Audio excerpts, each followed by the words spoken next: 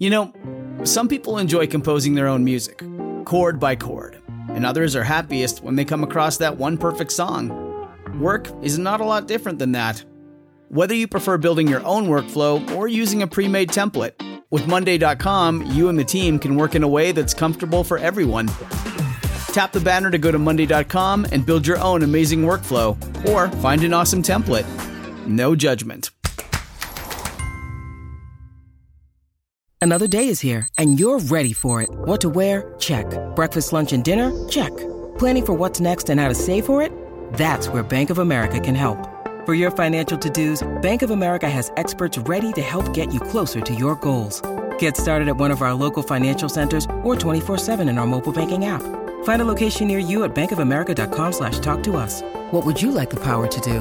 Mobile banking requires downloading the app and is only available for select devices. Message and data rates may apply. Bank of America N.A., member FDIC. Welcome back to Portraits of Blue and Gray, the internet's most delinquent history podcast. The last few months' episodes have looked at some of the most exciting events of the Civil War. And frankly, I think that they're the best that we've done. No, I'm just kidding. It's been a long, long time since we released an episode. And as much as I'd love to recite a list of excuses, I'll spare you the trouble of having to skip forward to when the actual show starts. Well, which is what I do when listening to podcasters who go overboard on the self-indulgent about the author part at the beginning of an episode. The bottom line is that I've been distracted and took way too long to do the research, writing, and recording for this show. But for those of you who are still subscribed, thank you for the patience, and I hope you like our episode on the New Mexico campaign. And we take a few detours into some, in my opinion, entertaining side topics. So I hope you enjoy the show. There's a quote that military historians are fond of. You've almost certainly heard it. Amateurs talk strategy, professionals talk logistics. It's usually attributed to American five-star general and first chairman of the Joint Chiefs, Omar Bradley. Of course, there's some dispute as to whether Bradley actually coined the phrase or if it was more of an old saying that he kind of made his own. And without getting too far lost into the weeds, there's a similar quote that's attributed to Napoleon Bonaparte. The amateurs discuss tactics, the professionals discuss logistics. But that one is disputed too, so who knows?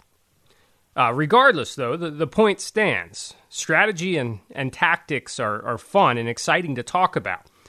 The kind of thing that naturally tends to interest most people. Logistics, making sure the boys are where they need to be with all the stuff they need, is less exciting. You can be genuinely impressed with how FedEx or UPS or the USPS can deliver tens of thousands of packages every day all over the world. And it is legitimately impressive when you think about it. But that doesn't mean that, I'd be all that interested in listening to a lecture about how they make that happen.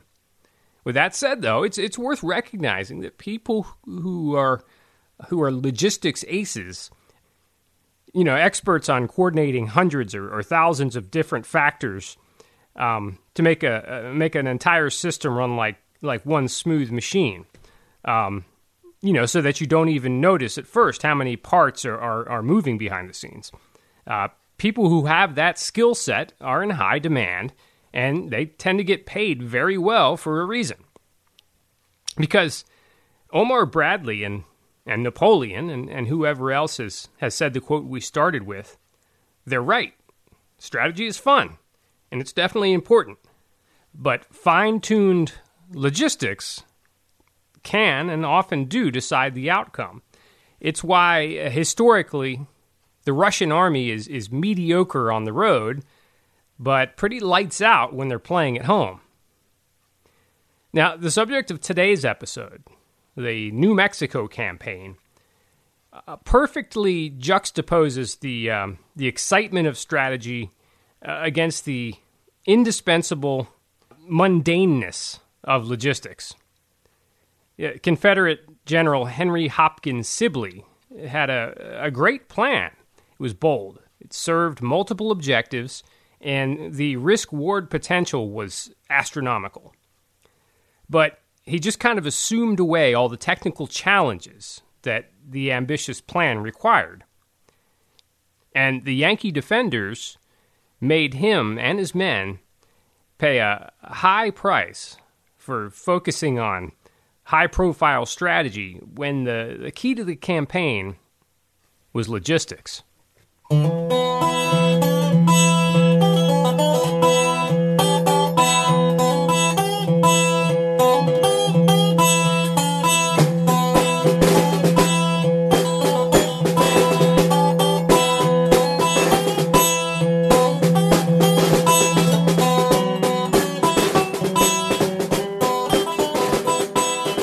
The New Mexico campaign is part of what is known as the Trans-Mississippi Theater. Trans-Mississippi, which we haven't discussed much. As the name implies, the Trans-Mississippi is the action that took place west of the Mississippi River. So we're talking about areas like Texas and Arkansas, Missouri, the Indian Territory, now known as Oklahoma, and of course, the New Mexico Territory that will be the focus of this episode. It's tempting to refer to these areas as the Western Theater, or the West, but it's best to stick to Trans-Mississippi, because the Western Theater generally refers to fighting in states like Tennessee, Kentucky, and Mississippi, which are actually east of the Mississippi River. The difference becomes increasingly important as the war goes on and the Trans-Mississippi becomes more isolated. For listeners with less familiarity with U.S. geography, the Mississippi River is the largest river in North America and runs north to south all the way through the U.S., starting small in northern Minnesota, then forming the eastern borders of Iowa, Missouri, Arkansas, and part of Louisiana, before emptying into the Gulf of Mexico just south of New Orleans. The river runs through St. Louis, Memphis, and New Orleans, all of which play important roles in the Civil War. The reason that geography is important is that as the Mississippi flows south, it becomes a massive river, and as a result, it's a major natural obstacle. In the 19th century, or any time really, crossing the Mississippi is no small feat. Controlling the crossing points, most famously for our purposes, Vicksburg, Mississippi, was a central aspect of the Union war strategy. When Grant captured Vicksburg, the Union had effectively cut the Confederacy in two, and it became exceedingly difficult for the rebels to transport troops and supplies from states west of the river to states east of the river, and vice versa. As a result, after July 1863, the Trans-Mississippi is basically isolated from the rest of the war and becomes much more of a guerrilla affair. The New Mexico campaign, though, takes place in 1862, so control of the Mississippi is still in play, and Western assets controlled by the Confederacy have more strategic potential to affect the fighting in the East. Now, the Confederacy had a massive landmass to defend with limited manpower, so Richmond needed to deploy its troops wisely. That meant that, in general, the Trans-Mississippi Department received less attention than the East. With that said, though, rebel military leaders early in the war saw Union Western territories as a potential vulnerable point, forcing Washington to allocate resources defending Western states and territories diverted those same resources away from the Confederacy's more populated, more economically productive areas in the East. All that is to say that there was some important, occasionally riveting action in the Trans-Mississippi, but the numbers involved are usually considerably smaller than in the East, and it was often a different kind of fighting with a greater emphasis on mobility in light of the geographically large but sparsely populated, for the most part, areas that we're talking about. The Trans-Mississippi's relative isolation caused some problems for the Confederacy. Being so far away from Richmond, local officials had to exercise greater autonomy. Transportation and communication systems were not nearly as well developed west of the Mississippi. That and the distance itself made communications with Richmond difficult. The Confederate war effort would have benefited from better coordination between military operations east and west of the river, but they were unable to make that kind of coordination happen, and Jefferson Davis doesn't seem to have viewed it as much of a priority. The Trans-Mississippi states and territories' autonomy included, among other things, taking responsibility for their own defense, from the Yankees, but also from Indian war bands. While there were plenty of Texans, Arkansans, and Louisianans who fought east of the Mississippi, John Bell Hood, Patrick Cleburne, and P.G.T. Beauregard come to mind, but rank-and-file soldiers as well. There was a reluctance for political leaders in those states to dispatch men east when they knew the Confederate Army couldn't effectively defend their home territories. And of course, the soldiers themselves felt the same way, with some only willing to take up arms to defend their home states. As the war progressed, this problem increased. Westerners fighting in the Army of Tennessee or the Army of Northern Virginia would get news from back home and decide their efforts would be better spent defending their own farms and families than defending Richmond or Atlanta. An interesting and lesser discussed facet of the Trans-Mississippi Theater, and a facet I hope to do an episode on in the future, is the fighting in Indian Territory. The population of the Indian Territory was composed largely of Indian tribes, most of whom had once resided in the southeastern states but had been compelled by Congress to relocate in the 1830s.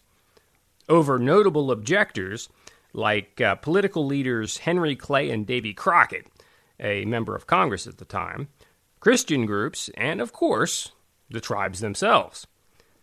When the war broke out, the Indian population sided mostly, but not exclusively, with the Confederacy. Multiple tribes, including the Cherokee, Seminole, and Comanche, entered into formal alliances with the Confederacy and in some cases opted to allow their land to be considered Confederate territory. Somewhere around 7,000 or 8,000 Indian soldiers from Indian Territory fought in the Confederate Army. A lesser number, maybe a third to a half of that, fought for the Union, forming up into the Indian Home Guard. American Indian soldiers fought several battles in Indian Territory and also saw significant action in other trans-Mississippi fighting. And there was also a great deal of raiding along the lines of what was seen in nearby Missouri. We'll have to go into this in greater detail in the future because it's going to make a really good show topic. For now, we'll move on to the Union objectives in the Trans-Mississippi Theater. Now, Lincoln's initial priority in the Trans-Mississippi was to secure control of St. Louis and Missouri in general. St. Louis was and is a major city, and with its nickname, Gateway to the West, was a key communication and transportation hub. St. Louis also had a fairly high pro-Union population, highlighted by German Catholic immigrants. The rebels had some initial tactical success at Wilson's Creek, also called Oak Hills.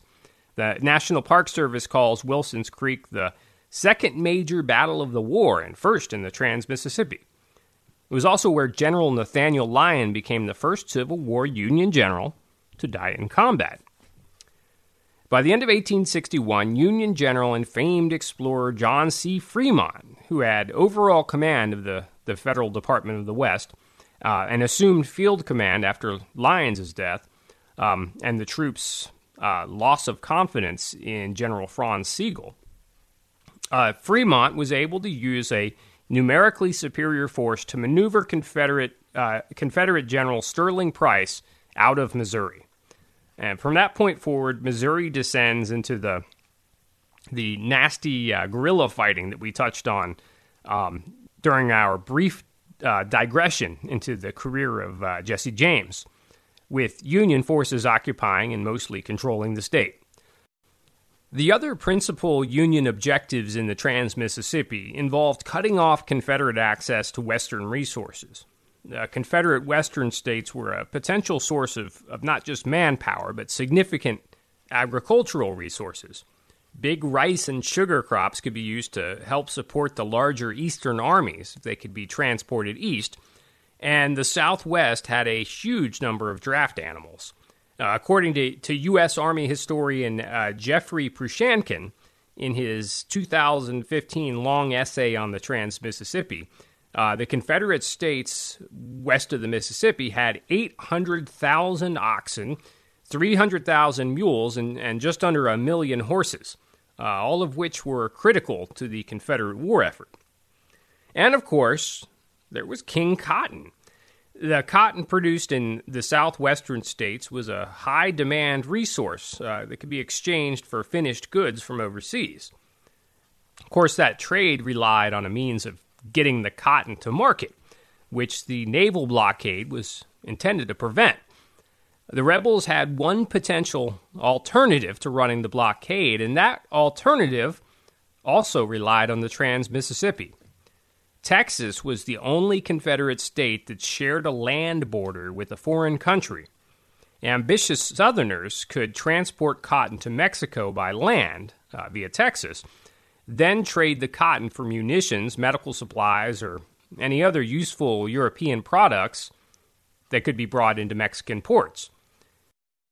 To prevent that from happening, the Northern War Department sought to establish a presence in Texas, particularly along the Mexican border.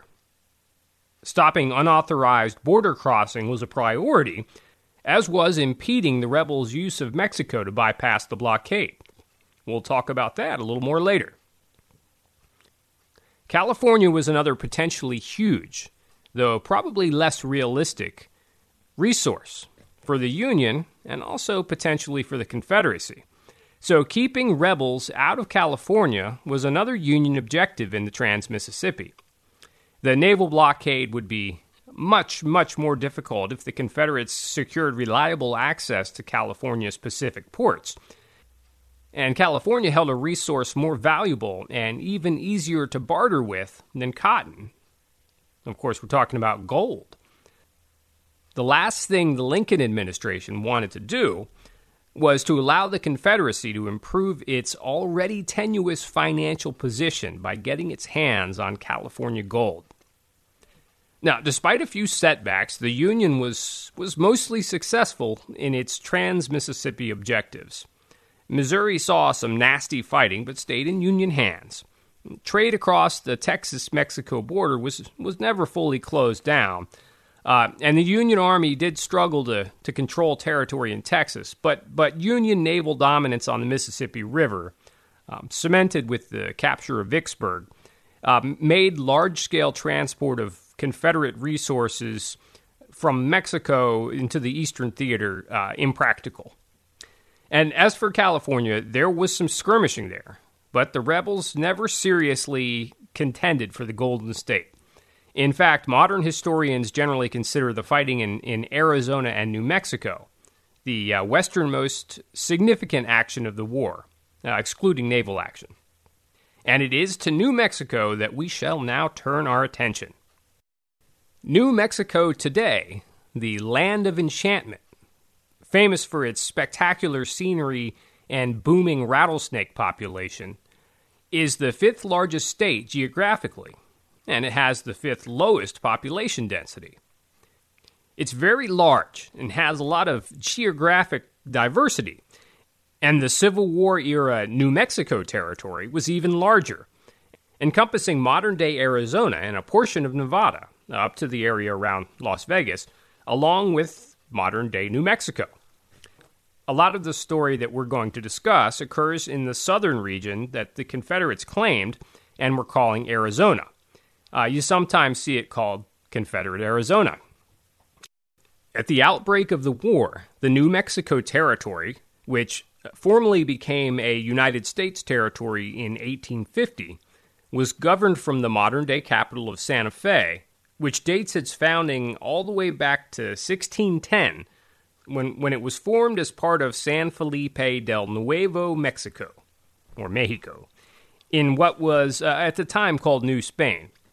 Nuevo Mexico joined the newly independent Mexican nation in 1821, then became a U.S. holding in 1848 as part of the war spoils following the Mexican-American War.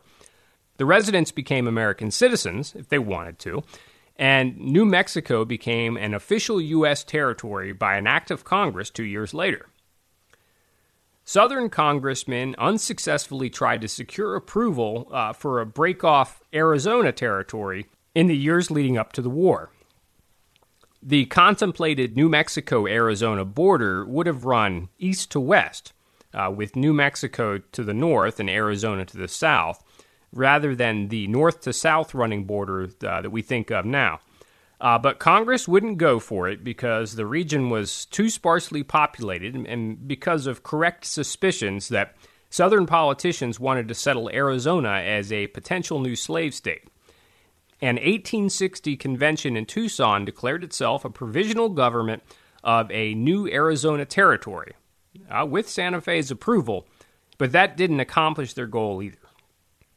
Due in large part to Confederate claims in the Arizona Territory, the U.S. Congress would officially organize Arizona as a U.S. territory in February 1863, using the north-to-south running border that we're familiar with today. The Confederates anticipated that the New Mexico population was going to support the Confederacy and welcome a Confederate military campaign. The primary route for accessing New Mexico from the eastern states, the Santa Fe Trail, began in Missouri and was more often traversed by Southerners. The two most prominent political figures in New Mexico both had ties to the South. Miguel Otero, a New Mexico native who served as the territory's non-voting delegate to the House of Representatives, he had married into a South Carolina family, and he generally sided with the southern states on controversial political questions. And New Mexico's territorial governor, when the Civil War began, was Abraham Rencher, a North Carolinian who had been, during his long political career, a Jacksonian Democrat, a Whig, and then a Democrat again. Rencher was a Southerner, and he officially supported slavery in New Mexico in the years leading up to the war. When the war began, though, Rencher remained solidly pro-Union, and he issued an order forming up New Mexico militia to support the Union war effort when hostilities actually began. Nonetheless, Lincoln had doubts about Rencher and replaced him within a few months with Henry Connally, who held the post as New Mexico's territorial governor for the duration of the Civil War. Notwithstanding Confederate visions of being, welcomed as liberators, the reality was that much of the New Mexico Territory's population was apathetic about the coming Civil War. Those who chose sides were probably majority pro-Union, but a smaller, though not insignificant group in the southern region did, in fact, come out in favor of the South. And following conventions in Mesilla and Tucson, the Arizona Territory seceded and petitioned for admission into the newly minted Confederate states. When the Confederates heard about Arizona's secession, well, they were all for it. After all, a potential foothold in the Southwest providing access to California and the Pacific Ocean could be a huge asset. Southern New Mexico's more pro-Confederate mood was mostly due to former Southerners who had relocated to Mexico and disproportionately settled in the territory's southern region. That general sentiment was catalyzed by Congress when they cut off the U.S. postal route that ran into southern New Mexico, severing the most reliable means of communication with the East. The move was interpreted as an abandonment, a sign that Washington intended to let the settlers basically fend for themselves against the hostile natives in the area. And it contributed to the pro-Confederate sympathies in southern New Mexico. And in what was either confirmation or self-fulfilling prophecy, Washington started withdrawing federal regulars from southern New Mexico when the war started, leading the locals to form up militia units to defend the territory in the Union Army's absence, which also led to an increase in raids by Apache and Navajo warriors. The combination of the increased raids, the lost postal route, and Arizona's declaring for the Confederacy caused a big chunk of the pro-Union families in southern New Mexico to pack up and leave the area for northern New Mexico, so that Confederate Arizona became increasingly pro-Southern. The actual number of New Mexico Territory residents who fought in the Civil War isn't really clear, but there were thousands who served on both sides, joining primarily as New Mexico volunteer regiments for the Union and Arizona volunteer regiments for the Confederates. The action in New Mexico started early, with the First Battle of Mesilla in July 1861. A battalion of Texans under Colonel John Baylor moved into the territory with the approval of Confederate General Earl Van Dorn, who commanded the Department of Texas. Baylor was joined by a group of Confederate Arizonans, and they started the campaign by moving against Fort Fillmore and the small contingent of Union regulars still in occupation. A Confederate nighttime operation that evening resulted in the capture of a large portion of the Union garrison's horses. We don't know for sure what was going through the mind of the Union commander, Major Isaac Lind, but he ultimately decided that his position at Fort Fillmore was not tenable. Out on the frontier without mounts for most of his men, Lind opted to give up the fort with little resistance and withdraw north for Fort Stanton. So they had been in a fairly well-supplied fort out in the desert, and after the rebels stole most of their horses, Lind ordered his men to go for a march in the New Mexico desert in July. The gambit didn't pay off. Lind's Federals marched for a day, but it was July, and they were marching in the desert, so it was a brutal march. More than a few of the men were picked up by the pursuing rebels, exhausted and dehydrated. And it didn't help things that a much larger percentage of the Union troops than you would like, when preparing for the withdrawal from the fort and the upcoming desert march, they apparently decided that they'd be better off filling their canteens with whiskey than water. So after a day of marching, Lind realized that walking to Fort Stanton wasn't going to happen. He had to choose between dying in the desert or surrendering, and he opted for the latter. He and his 100 or so remaining soldiers laid down arms at St. Augustine Springs and were promptly paroled. The Union stores at Fort Fillmore left Baylor's Texans much better equipped with upgraded Springfield rifles than when they had started their foray into New Mexico. Following the victory, Colonel Baylor, an ambitious man, proclaimed the Confederate Territory of Arizona, located in what is today southern New Mexico. On paper, Confederate Arizona included all of New Mexico Territory below the 34 degrees latitude line, which is a little less than half of modern Arizona and New Mexico. Practically speaking, the Confederates controlled Tucson and Mesilla and their outskirts. This new territory under Confederate control needed a governor, and Colonel Baylor knew just the man for the job. So he appointed himself, a move subsequently ratified by Jefferson Davis when he officially proclaimed the Confederate Territory of Arizona in February 1862. Again, I don't want to get too sidetracked, but this John Baylor fella, he had quite the career. He had been an Indian agent before the war, and he founded a newspaper called The White Man. He took out the newspaper competition by killing the editor of a competitive paper. Baylor's gig as as military governor of Arizona, though good on the old resume, didn't last long since Jefferson Davis demoted him and stripped him of his officer's commission for issuing an order to literally exterminate the Apache Indians. But that didn't stop John Baylor from serving in the Confederate Congress in Richmond. And after the war, he killed another guy, though he was not convicted at the trial. Now, if you're wondering, Baylor University is not named for Colonel John Baylor. It is named for his uncle, Robert Emmett Bledsoe Baylor, who was a Baptist minister and a Texas Supreme Court justice.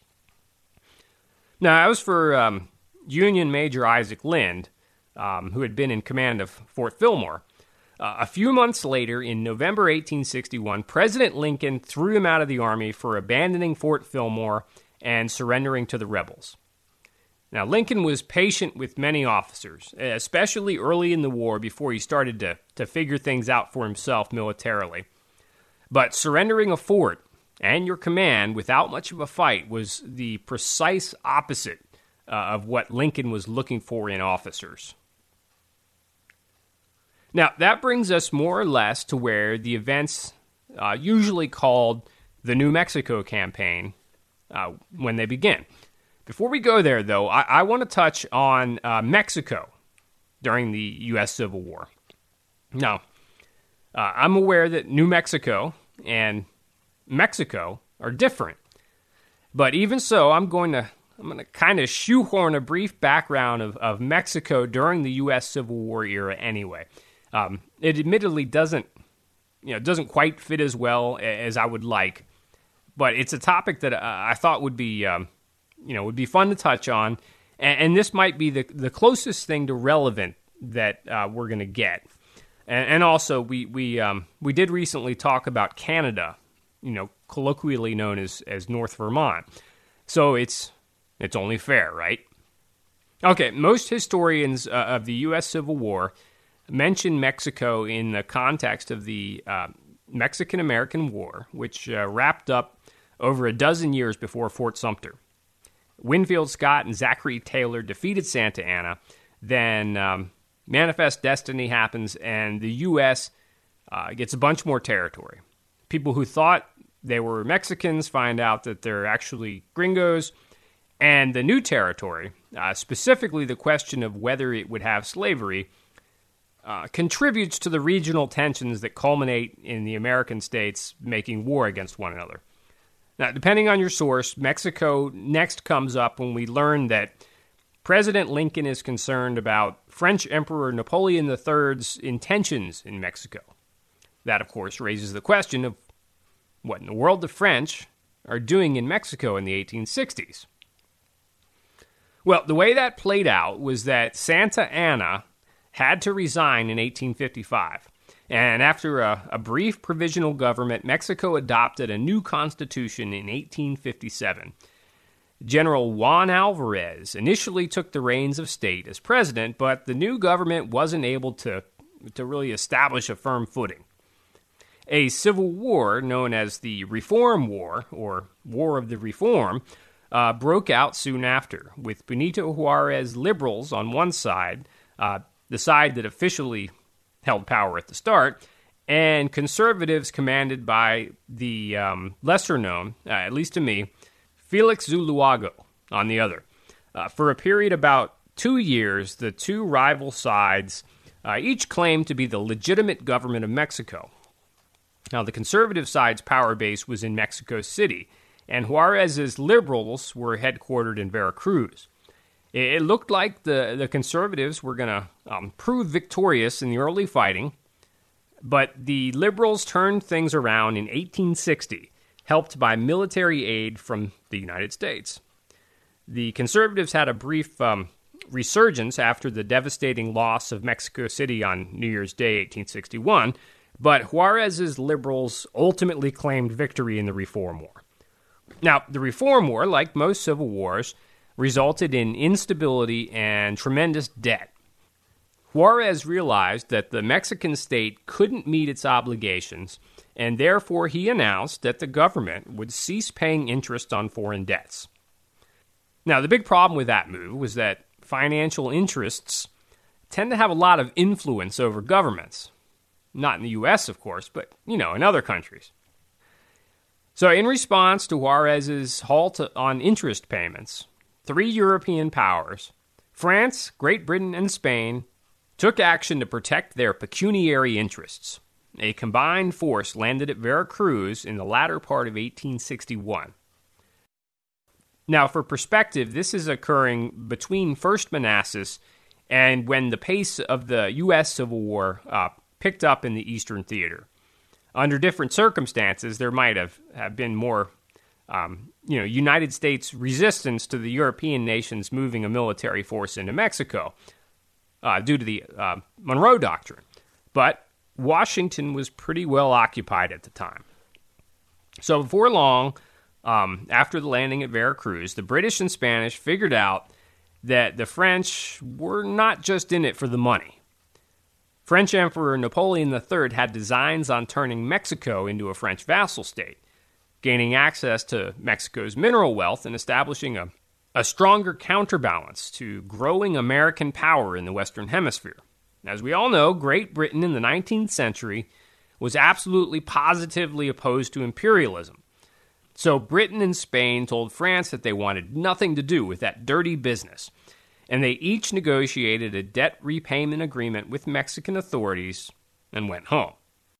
At the same time, the French army invaded the Mexican interior, anointing Austrian Habsburg Archduke Maximilian as the new emperor of the Second Mexican Empire, which would be organized as a constitutional monarchy. Now, a major factor complicating Mexican resistance to French encroachment on Mexican sovereignty was that there were still a lot of people in Mexico, probably a minority, but a significant one, who were not happy with the outcome of the Reform War and felt no particular loyalty toward the Juarez government. Juarez's reforms had included restricting the power of the Catholic Church and the Mexican army and nationalizing lands that had previously been owned by the church. So much of the institutional church in Mexico and the army sided with the French and backed Maximilian, along with substantial numbers of Mexican Indians.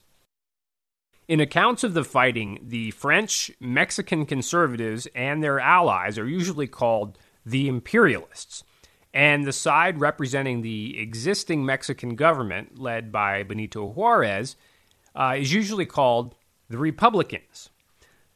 After initially stumbling out of the gate, including an early Republican victory at the Battle of Puebla that was the inspiration for the Cinco de Mayo holiday, the pro-French imperialists won a string of victories throughout 1863 and 1864, and secured control of much of the center of the country, including Mexico City.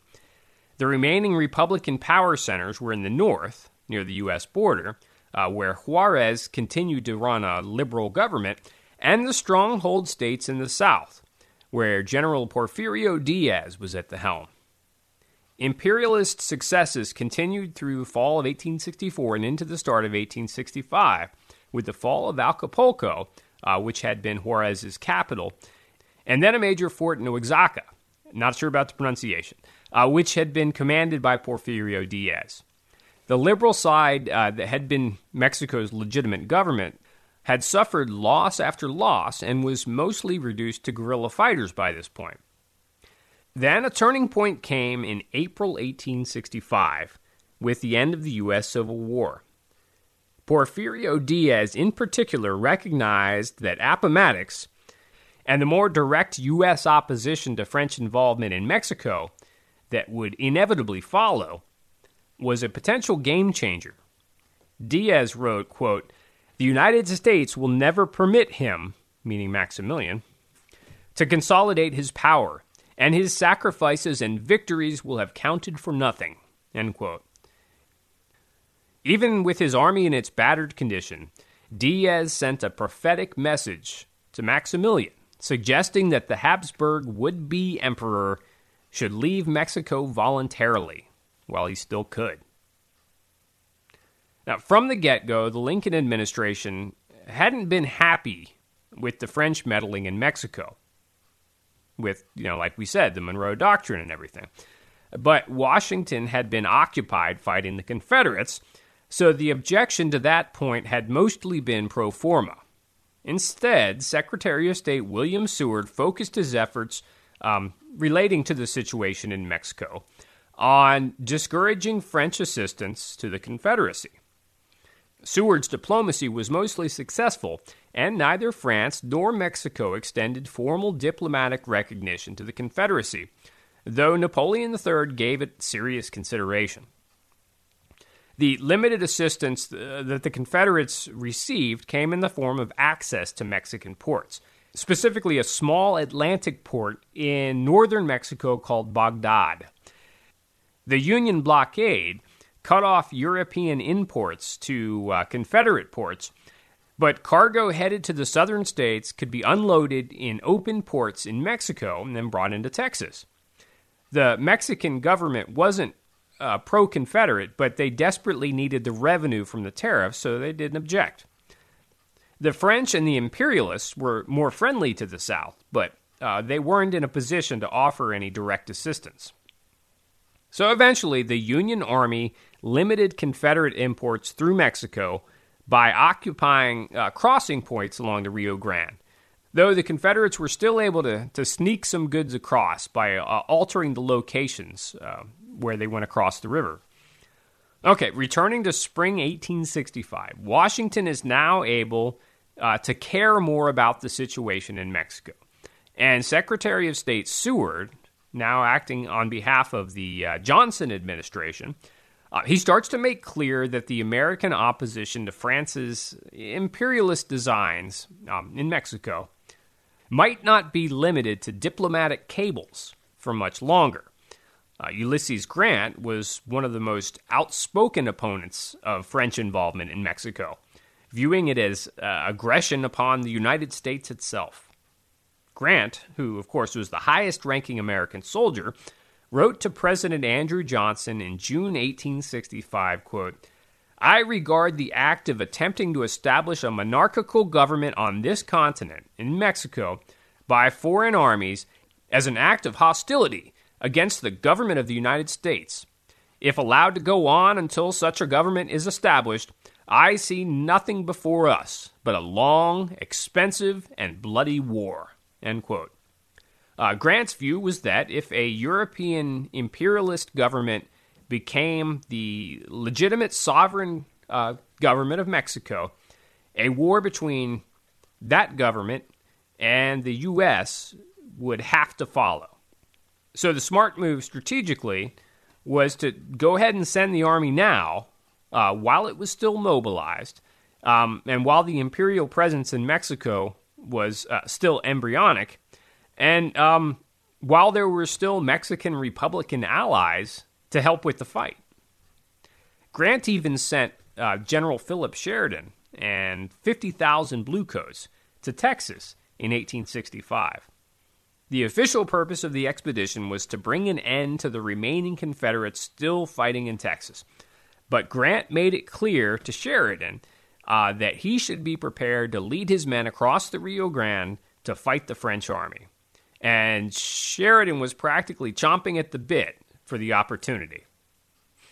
And wouldn't you know it, Napoleon III starts gradually drawing down French troops in Mexico. Now, as a patriotic American, I like to think that Napoleon, this version of Napoleon, was shaking in his boots over the prospect of a veteran army under Sheridan, or better yet, under William Tecumseh Sherman, crossing the Rio Grande and methodically destroying the entire French military presence in Mexico. With that in mind, he started removing men before that nightmare scenario became a reality. However, there's a strong likelihood that the French gradual withdrawal had been in the cards anyway, since France's presence in the Western Hemisphere was delivering an absolute beating to the French treasury. And major financial problems caused by the French government's military adventures in the Western Hemisphere had contributed to beheadings of numerous French aristocrats within living memory. There was also the looming prospect that the French army would soon need all the strength it could muster for a serious scrap against a formidable foe in Europe, the German states, unifying under the Prussian king Wilhelm I and his brilliant counselor Otto von Bismarck. So by early 1867, the French army called it a day in Mexico, waving goodbye to Maximilian and his imperialist forces, and leaving them to fend for themselves. It didn't fare well. Maximilian's government collapsed, and the Habsburg Archduke and Emperor of Mexico, without his French allies, was imprisoned and then executed that summer. He didn't have time to flee the country with billions of dollars. Benito Juarez resumed his position as Mexican head of state. And after his death in 1872, Porfirio Diaz took the mantle, ruling Mexico as essentially a military dictator, serving 7 presidential terms that stretched for over 30 years.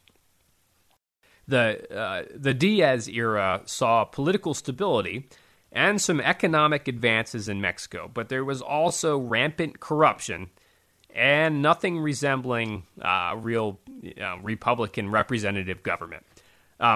That's probably better than civil war or domination by Imperial France, but, it's not perfect.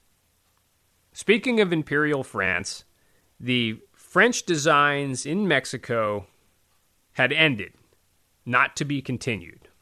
The Franco-Prussian War started in July 1870. By January 1871, the French were defeated, and Napoleon III was deposed and in German custody, and Kaiser Wilhelm I's unified German Empire had established itself as the dominant power on the European continent. Okay, I hope that was a fun look at our greater setting for this episode and kind of a general summary on the military and political events taking place in the far western states and Mexico in the Civil War era. And now we can focus our sights and look more closely at the New Mexico campaign itself. When you need mealtime inspiration, it's worth shopping Kroger, where you'll find over 30,000 mouth-watering choices that excite your inner foodie. And no matter what tasty choice you make, you'll enjoy our everyday low prices, plus extra ways to save, like digital coupons worth over $600 each week. You can also save up to $1 off per gallon at the pump with fuel points. More savings and more inspiring flavors make shopping Kroger worth it every time. Kroger, fresh for everyone. Fuel restrictions apply.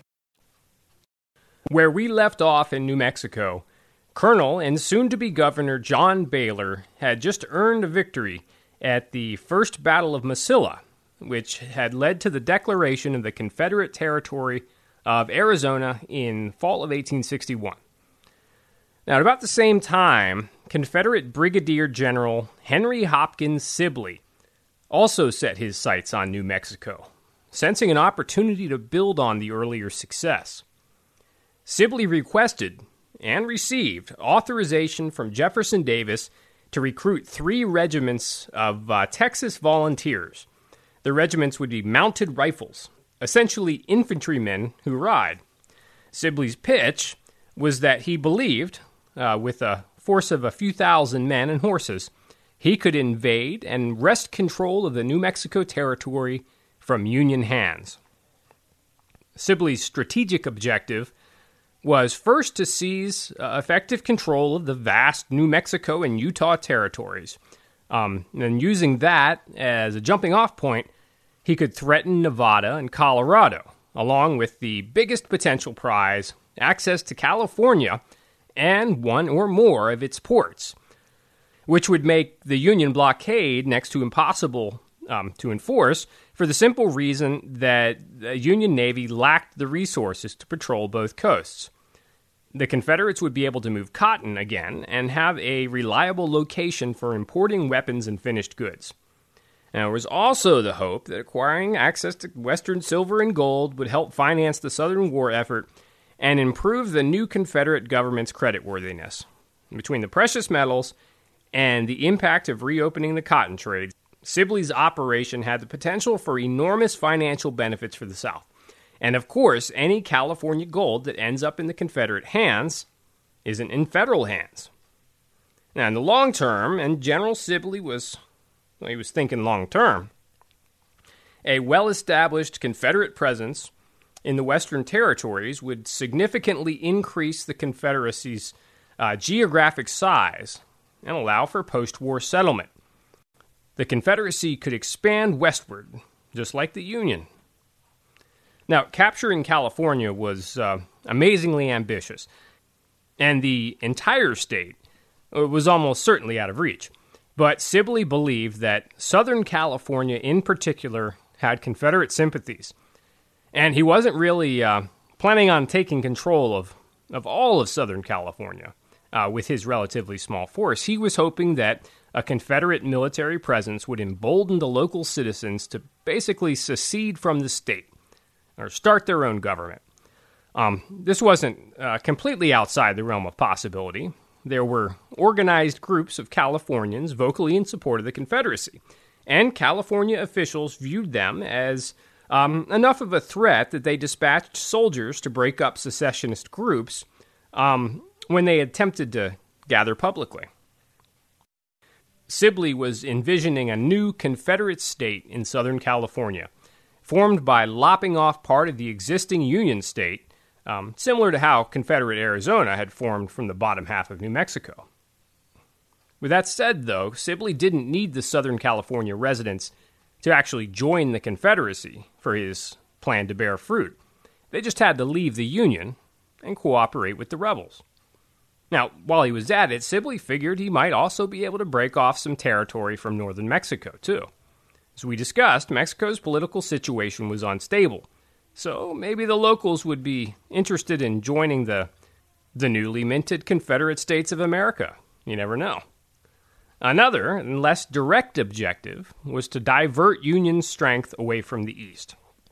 A lot of Federal Army manpower that had been out west was called back east when the war got going. Sibley wanted to force Washington to choose between losing far western land or defending its expansive territories at the expense of Union strength east of the Mississippi. Every federal soldier defending New Mexico, Utah, Colorado, or California wasn't threatening the Confederacy's eastern population, manufacturing, and agricultural centers. Now, General Sibley knew going in that supplying his small army was going to be a major logistical challenge. They'd be traversing a sparsely populated but geographically large area. For the most part, the landscape would be unforgiving. So they had to carry what they needed with them, including drinking water. But you can only carry so much when you're trying to cover a lot of ground quickly. And what Sibley was banking on, and this is important, was that the rebels would be able to resupply along the way by capturing lightly manned Union garrisons in New Mexico. The War Department's substantial reduction in manpower allocated to New Mexico should make the forts easy to capture, but they still held large stashes of food and supplies, which Sibley intended to appropriate. And that was the plan for the campaign. We don't really need to worry about our logistical situation because we'll just take the Union stuff. Sibley would be leading what he named the Army of New Mexico. At its peak, he'd be in command of a brigade of about 3,700 men, predominantly composed of the Texas Mounted Infantry, which numbered around 2,500, and some Arizonan volunteers. The mounted rifles were not, in all fairness, appropriately named because a bunch of them were armed with shotguns, rifles being in short supply.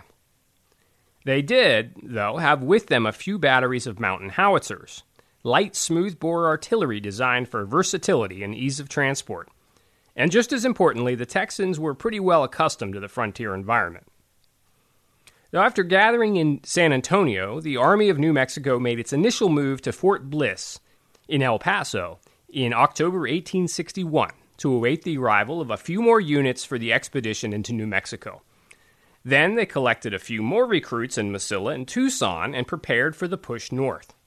The plan was to first capture Fort Craig, which in modern terms is about 40 miles north of the town of Truth or Consequences. They were about halfway between Las Cruces and Albuquerque in the central part of the state.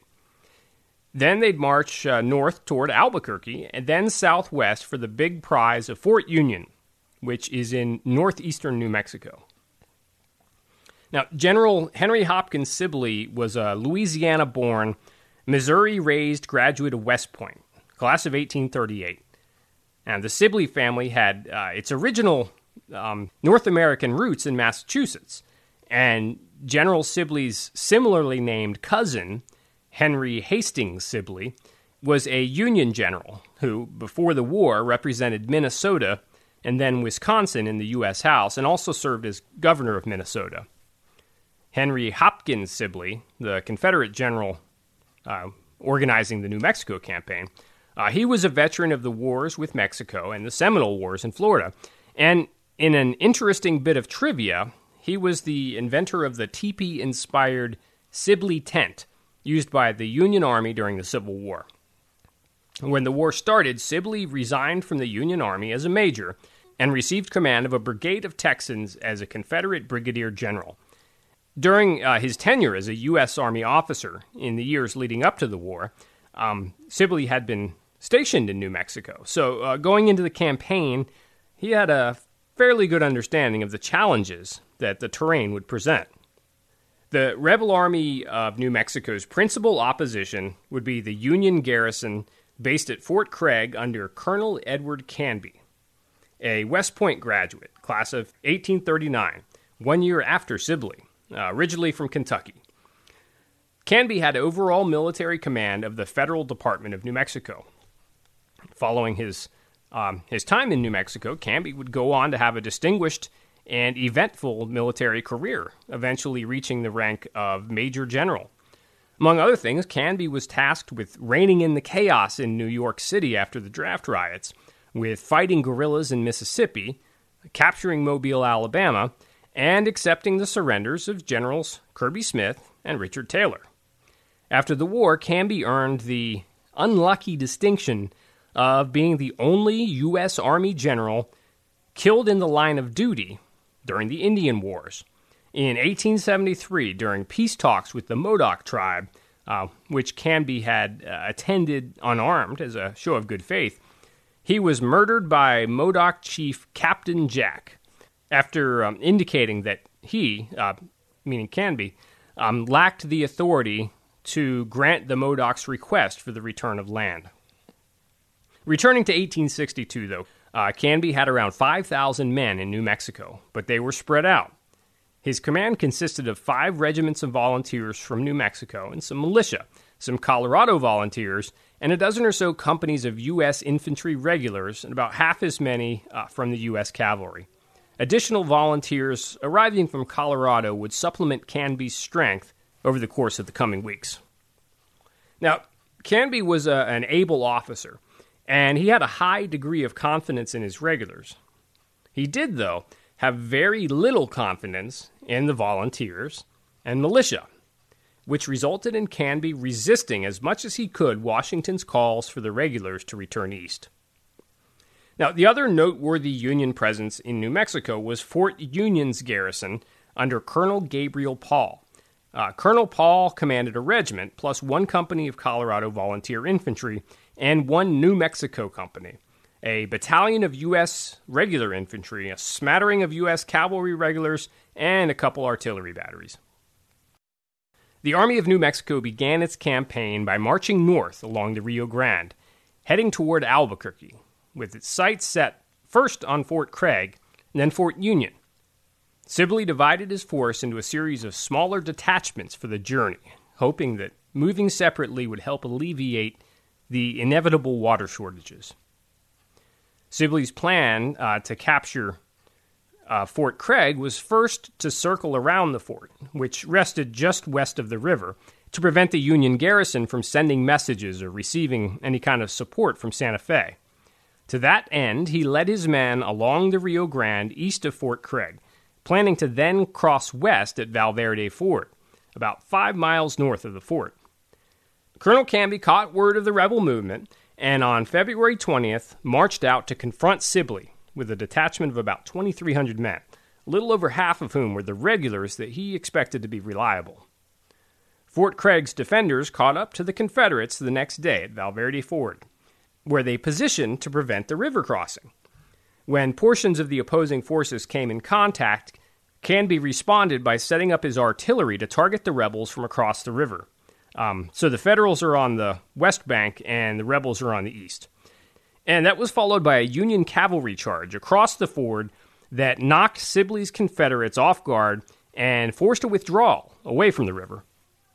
Union men then crossed to the east side of the Rio Grande in pursuit of the Confederates and moved to attack the rebels at their new position. Rebel cavalry counterattacks were unsuccessful, sternly repulsed by Union artillery and rifle fire. Canby prepared for an attack on the Confederate left, looking to score a knockout blow. But as his men moved into position, Confederate Colonel Tom Green, who was in command on the ground, ordered another counterassault that changed the course of the battle. Now, quoting David Westfall, writing in the New Mexico Historical Review, and this is the Battle of Valverde, quote, Colonel Canby ordered a charge to complete what appeared to be a Federal victory when about 1,000 Texans on foot climbed from an old channel of the Rio Grande where they had been taking refuge from the Yankee artillery. Armed with rifles, pistols, shotguns, and bowie knives, their determination reinforced by desperate thirst, they hurled themselves at the key Union battery.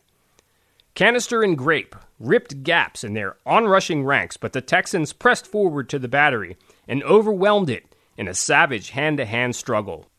Never, reported a Confederate officer, were double-barreled shotguns used with better effect. The gunners fought back bravely with pistols and ramming staffs, but most of them were killed. The Confederates now turned the captured guns on the supporting infantry, who, terror-stricken by the rebel yells and the slaughter of the gunners, fled into the Rio Grande. And here Westfall quotes a Confederate soldier who was on the scene. Fled into the Rio Grande, quote, more like a herd of frightened mustangs than like men, end quote. So after a relatively short but bloody engagement, the Confederates captured 6 cannons, which was most of the artillery that the Federals had brought with them from Fort Craig. And having lost the guns and with his line broken, Canby was forced to order a withdrawal back to the protection of the fort. And now it was the Confederates who followed in pursuit. All things considered, Valverde was a pretty casualty-heavy battle. Out of a little over 3,000 Union soldiers who saw action, they lost about 230 killed and wounded, and the rebels lost about 190 with a slightly smaller number engaged. The rebel losses also included a considerable number of lost horses, which meant some of the men would be on foot, inevitably slowing down their future progress. Now, Colonel Canby knew well that despite the tactical defeat, he wasn't in a bad position at Fort Craig. The Army of New Mexico had packed light to cover ground quickly, and they didn't have anywhere near enough provisions for a long-term siege. And as Canby had confirmed at Valverde, the rebel firepower was insufficient to batter the fort into submission with artillery.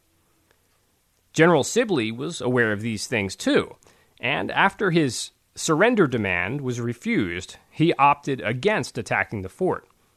Fort Craig was lightly manned, but it was a defensible fort, and there were enough Union soldiers to make a direct assault imprudent. So instead of laying siege to Fort Craig, Sibley opted to leave behind a detachment to keep an eye on the fort, making sure the Union garrison didn't move out to attack the Army of New Mexico's rear. As it continued its march north in the direction of Albuquerque, Santa Fe, and the next big target, Fort Union. In the New Mexico campaign's initial engagement at Valverde and the follow-up at Fort Craig, Sibley and his rebels had earned a tactical victory, driving the Federals from the field. But it was definitely a logistical setback for the rebels. Remember, for Sibley's plan to work, it wasn't enough to just defeat the Union defenders in the field. The rebels needed to capture the Union forts and gain access to the supplies stored there. The first Confederate stop-off after Valverde, at Albuquerque, was a bust. The town had held a small Union garrison, and more importantly to the rebels, a good-sized store of supplies.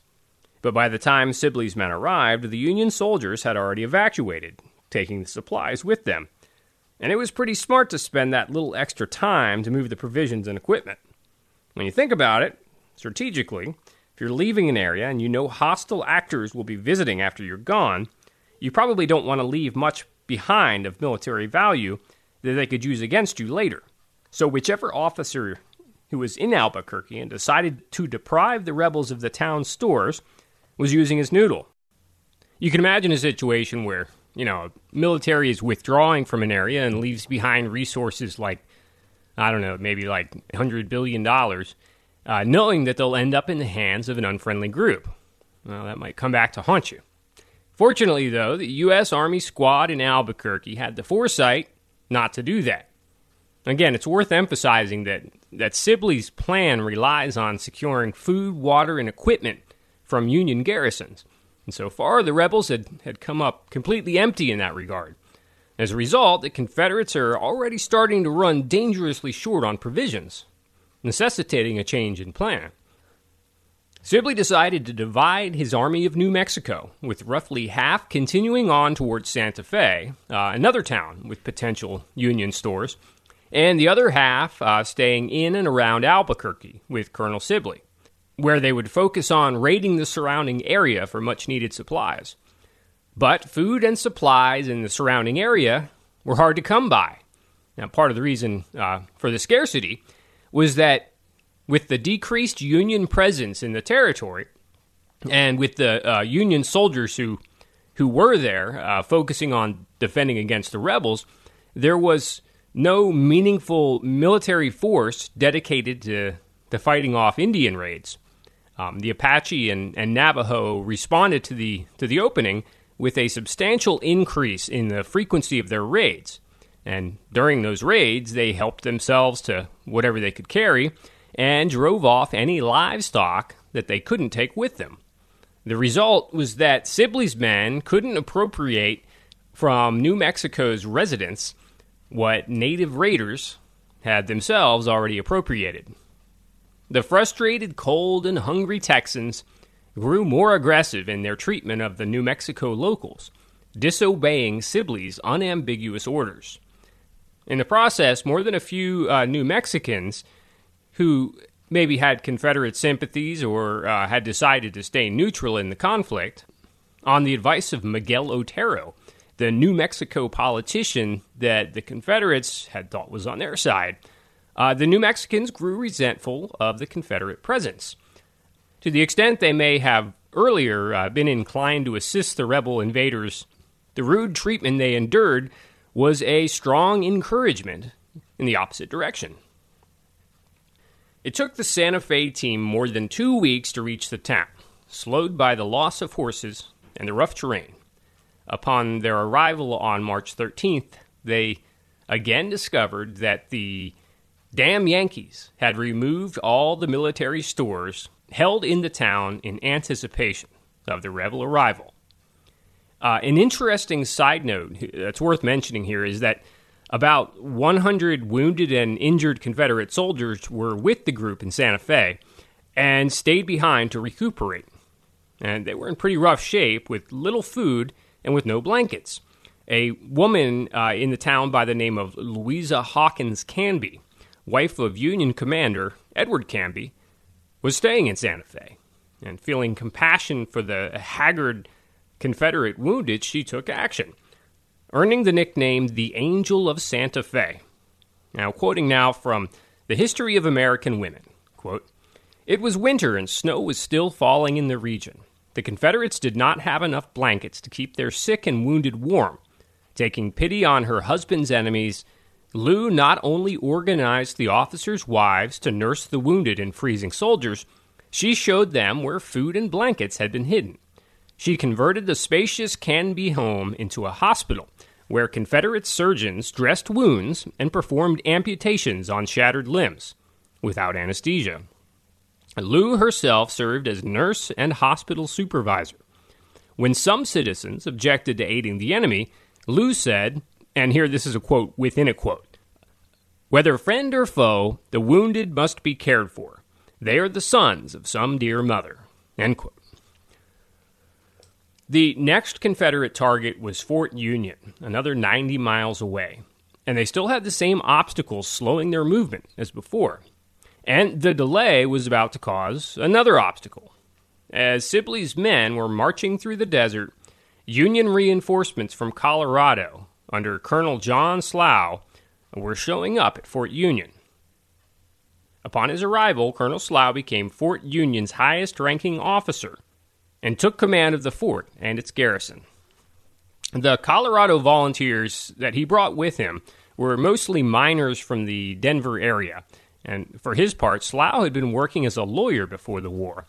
So at first glance, this group from Colorado seems like an unlikely crew to make a big difference in the campaign. But as it turns out, they had come to fight. Slough was not interested in waiting around for the rebels to show up at Fort Union. So soon after arriving, he dispatched a detachment toward Santa Fe with the objective of confronting Sibley's rebels and forcing them out of New Mexico. Incidentally, California also produced a respectable number of volunteers, but geography kept them out of the action, especially in the early part of the war. Most California volunteers had to sail all the way around South America to join the fighting. Another group of well over 1,000, who were set on helping to fight off the Confederate invasion of New Mexico, they traveled mostly on foot. David Westfall reports that, quote, although they arrived too late to do any fighting, some 1,400 California volunteers made an extraordinary march across the Colorado and Gila deserts with the intention of saving New Mexico for the Union, end quote. Now, you have to respect the commitment, but can you imagine how disappointing it must have been to travel all that way, arrive in New Mexico only to be told the rebels had already left? And what else can you do at that point but walk all the way home? Then you get back to California, however many months later, or maybe the next year, and everybody wants to know how to go in New Mexico, and you have to say, we showed up too late. We missed the party. This episode is brought to you by Reese's Peanut Butter Cups. In breaking news, leading scientists worldwide are conducting experiments to determine if Reese's Peanut Butter Cups are the perfect combination of peanut butter and chocolate. However, it appears the study was inconclusive, as the scientists couldn't help but eat all the Reese's. Because when you want something sweet, you can't do better than Reese's. Find Reese's now at a store near you. The men Colonel Slough dispatched from Fort Union made first contact with the rebels near Santa Fe on March 26th. A group of about 250 Texans under Major Charles Pyron were camped at a location called Johnson's Ranch, about 25 miles east of Santa Fe. More importantly, the rebels were positioned to control Apache Canyon, an entry point into Glorieta Pass, which was a gap through the Sangre de Cristo Mountains along the Santa Fe Trail. Glorieta Pass is a mountain pass that runs in the neighborhood of 7 miles.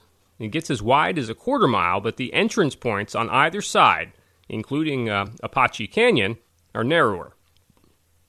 The Union force that found the rebels consisted of around 400 men under Major John Chivington, who had come through the gap from the opposite side and came into contact with the rebels in the early afternoon as the Yankees reached the end of the gap. First contact came when Union scouts, in advance of the Federal force that was making its way through the canyon, ran into Confederate scouts. The rebel scouts had been at ease, completely unaware of the proximity of the Federals, and they were easily captured. Chivington, now hoping to catch the larger rebel force off guard, ordered his men to pick up the pace. Upon finding the rebels, Chivington ordered a direct assault right off the bat that was repulsed by the Confederate mountain howitzers. The Federals fell back further into the gap, and Chivington repositioned them with men on both sides, the idea being that if the Confederates advanced into the gap in pursuit, they'd be taking fire from both sides. As it turns out, that's exactly what happened, and so the rebel counterattack was also forced to fall back. Major Pyron, the Confederate commander, set up a defensive position in a spot where Apache Canyon narrowed, But this time, Chivington's men were able to get on the rebel flank, which required navigating a steep climb through a rocky, wooded area. The outflanked rebels were forced to retreat and withdraw, but nightfall prevented a further Union attack, and Chivington also pulled his men back. This small afternoon engagement is now known as the Battle of Apache Canyon. The Union side got the better of the fighting, dishing out more casualties than they sustained, and Union cavalry captured a Confederate rear guard during the rebel withdrawal. Every man counted because the opposing forces were relatively small, and Sibley, unlike the Yankees, didn't have any source of reinforcements. In response to the engagement at Apache Canyon, which occurred on March 26th, the opposing sides spent the next day concentrating their strength in anticipation of a larger clash. The battle that proved to be the pivotal moment in the New Mexico campaign, the Battle of Glorieta Pass, also called Pigeon's Ranch, came the following day on March 28, 1862. By the 28th, Lieutenant Colonel William Scurry was in command on the scene for the rebels. Scurry had identified and positioned his men within a covered area in the canyon, a strong, easily defended position from which it would have been extremely difficult for the Yankees to dislodge the rebels. But when no Union advance had come on the 27th, Scurry decided to set out in pursuit of the Yankees the following morning. Colonel Slough had also arrived with reinforcements on the 27th and took personal command on the Union side. The evening of the 27th, Slough also planned an attack for the next morning. The Battle of Glorieta Pass grew out of the skirmishing that started at Pigeon's Ranch. The battle occurred within an area of about 2 miles along the Santa Fe Trail. For the details of how the battle proceeded, we're relying mostly on David Westfall's writing in the New Mexico Historical Review. The two sides drew within a quarter mile of each other by about 10 a.m. and started exchanging artillery fire. 8 Federal guns opposed only 3 on the rebel side. Slough launched a Union attack at around 11 o'clock, highlighted by a company of Coloradans' attempt to get to the Confederate left flank by covertly moving through an extended ditch. They were spotted, though, and opposing rebel soldiers forced their way into the ditch to evict the Coloradans. After some vicious, close-range fighting, the Coloradans had to abandon the plan. With the initial Union attack stopped, Colonel Scurry ordered a rebel counterattack, which pushed the Yankees back to the structures at the center of the ranch, where they formed a line around a ledge behind a few buildings. The two sides exchanged sniper fire for an hour or so before Scurry ordered another assault with the goal of capturing Yankee artillery. The rebels advanced through a wooded area to make themselves more difficult targets, and the Federal artillery didn't open up until the attackers were within about 50 yards. The close-range cannon fire forced a halt to the advance, and a second attempt discovered the Yankees had again pulled back and repositioned. As the afternoon closed, a final Confederate assault succeeded in reaching the Union guns, only to be frustrated by volunteer Colorado infantry that rushed into the fighting to protect the artillery, occupying the attackers and allowing the artillery pieces to be removed to safety. With his canyon secured, Colonel Slough ordered his men to again withdraw, marking the end of a long day of hard fighting. Scurry recognized that his men were already overtaxed, and so he opted against further pursuit. Now in sole possession of Pigeon's Ranch, Scurry declared victory and directed his men to make camp, and to rest in preparation for the upcoming march on Fort Union. But as the victorious Confederates made plans for capturing Fort Union, they soon ran into a big problem. A relatively small group of Colorado volunteers led by Major John Chivington and guided by New Mexico native Manuel Chavez had been ordered by Colonel Slough during the morning hours of March 28th, as the engagement at Glorieta Pass began, to covertly set out and position for an attack on the Confederate rear. To do so, they had to ascend up Glorieta Mesa, leaving the pass for the mountainous surrounding area, travel around the mesa, and then circle around the rebels. Chavez was familiar with the area, and he was confident that, although the planned route would require some tough climbing, the path would be manageable. Chivington and his men had marched and climbed for hours, but they weren't able to get into position for an attack on the rebel rear. However, what they did accomplish was much more momentous strategically. Chivington and Chavez located the relatively undefended rebel camp at Johnson's Ranch. The Coloradans had to descend down the steep edge of the mesa to get to the camp, but after making the climb, they were in position for a surprise assault on the Confederate supply wagons. David Westfall has a paragraph that does a great job of summing up the Coloradans' handiwork. Quote, "While the Texans had been winning the battle, they had been losing the campaign. They had left their supply train at Johnson's Ranch. Chivington's command had descended from the mountains, easily overcome the small guard of Cook's wagoners and the sick, and burned all 64 wagons. The only Northern casualty had been a man wounded when an ammunition wagon exploded. This foray, as one Coloradan wrote, quote, pierced the Confederates to their vitals and drew from thence the lifeblood." End quote. And here's still quoting Westfall. "Most of the Confederate food, clothing, medical supplies, and ammunition was destroyed, and they found themselves destitute, 1,000 miles from their home base, in hostile territory which had been stripped bare by Indians." End quote. Chivington and his men took the same difficult route in reverse to rejoin Colonel Slough and the rest of the Federals. They climbed and marched through the dark and didn't arrive till after midnight, at which point Chivington could report that, essentially unopposed, the Coloradans had destroyed effectively all of the Confederate supplies and wagons and killed or scattered the horses and mules.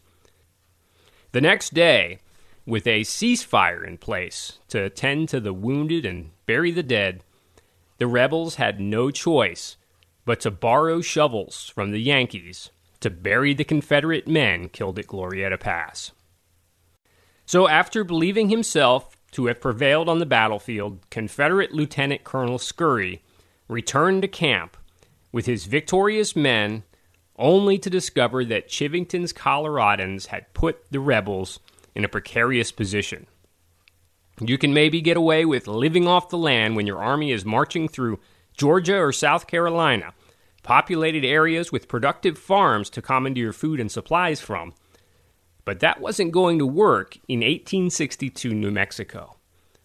Rather than move for Fort Union, Scurry led his men back to Santa Fe to reunite with General Sibley and a portion of the Army of New Mexico who had remained with him. In Santa Fe, General Sibley and the other Confederate officers reached the painful but obvious conclusion that continuation of the New Mexico campaign was no longer possible. Sibley gave the order to commence the long, arduous march back to Texas, well aware that more than a couple of the rebels would not make it back. As the bedraggled, defeated Confederates approached Albuquerque, they found Edward Canby, the Union officer in command of Fort Craig and who was now a brigadier general, waiting for them. When Colonel Canby had learned of what Chivington's Coloradans had accomplished, he immediately recognized that Sibley's small army was in big trouble. Canby made plans to unite with the Federals from Fort Union and destroy what remained of the Army of New Mexico. Ultimately, though, Canby directed his men to closely shadow Sibley's withdrawal, pressuring but not engaging the rebels. There was no need for another battle, so Canby let the harsh desert landscape do the heavy lifting. Incidentally, when Canby had left Fort Craig to march north in pursuit of the rebel army, a march he had begun before learning the results of Glorieta Pass, Canby left the fort in the hands of Colonel Christopher Carson, better known as Kit Carson, in command of New Mexico volunteers. Carson was a Kentucky-born frontiersman and fur trapper who became nationally famous for serving as John C. Fremont's guide on surveying expeditions through the Rocky Mountains and into Oregon and California, one of which resulted in the first official mapping of the Oregon Trail. Fremont's reports were republished in newspapers throughout the country, and made the buckskin-wearing Kit Carson a popular hero and symbol of the American frontier. Carson's subsequent depiction within fictional dime novels set on the western frontier turned him into a near-mythical figure. The mountain man archetype, at least the American version of it, is in no small part based on Kit Carson. And Nevada's capital city, Carson City, is named after Kit Carson. Returning now to the aftermath of Glorieta Pass. It's been a long time since I watched the movie The Good, the Bad, and the Ugly. But my understanding is that there's a reference in the movie to General Sibley and scenes that depict the disheveled, wary Confederate army in retreat. This is the part of the New Mexico campaign that The Good, the Bad, and the Ugly is referencing. General Canby chose not to attack Sibley's retreating Confederates, but they might have been better off if the Yankees had taken them all prisoner. The rebels had almost no supplies for their 12-day, 100-mile march through the Jornada del Muerte desert. And by the way, Jornada del Muerte means basically harsh journey of death, or travel day of death. So, not a particularly hospitable place. Jeffrey Prushankin, the U.S. Army historian that we cited earlier, succinctly describes the rebel retreat like this, quote, "The Confederates, lacking supplies, endured a punishing retreat, first to El Paso and then on to San Antonio, Texas. Over the course of the punishing retreat, Sibley's army fell apart, with abandoned equipment and exhausted men scattered all along the path back to El Paso. Sibley and what was left of the consolidated army made it all the way back to El Paso, then to San Antonio, showing up in the beginning of May. Stragglers stumbled into town over the next few weeks. About 1,700 rebels who had not died or been captured during the New Mexico campaign arrived in El Paso. That means that nearly half of the men who originally set out on the campaign didn't make it back from New Mexico. The soldiers who did make it back had developed, according to General Sibley, quote, a dogged, irreconcilable detestation of the country and the people of New Mexico, end quote. In other words, they were not interested in taking another shot at it. Within 2 months, all rebel soldiers who had been in New Mexico were no longer there, for good, as it turns out. The New Mexico campaign had been an ambitious endeavor, and it started out with some promise, but it ultimately turned into a debacle, an absolute disaster. It was an utter failure that effectively marked the end of Confederate interest in Union far western territories. The idea of taking control of resources and ports in California, as wonderful as it might sound in theory, had been a pipe dream. Sibley's failed New Mexico campaign was the last significant fighting in the New Mexico Territory and the far west as a whole. But it wasn't the end of the fighting in the Trans-Mississippi. The Yankees still had to go through a disastrous Trans-Mississippi campaign all their own. That campaign came almost exactly 2 years after the New Mexico campaign. And like the New Mexico campaign, it was doomed to failure by inadequate planning, poor execution, and some bad luck. The Union Army's version of a Trans-Mississippi disaster will be the subject of the next edition of Portraits of Blue and Gray, as we look to Louisiana, Arkansas, and the Red River Campaign.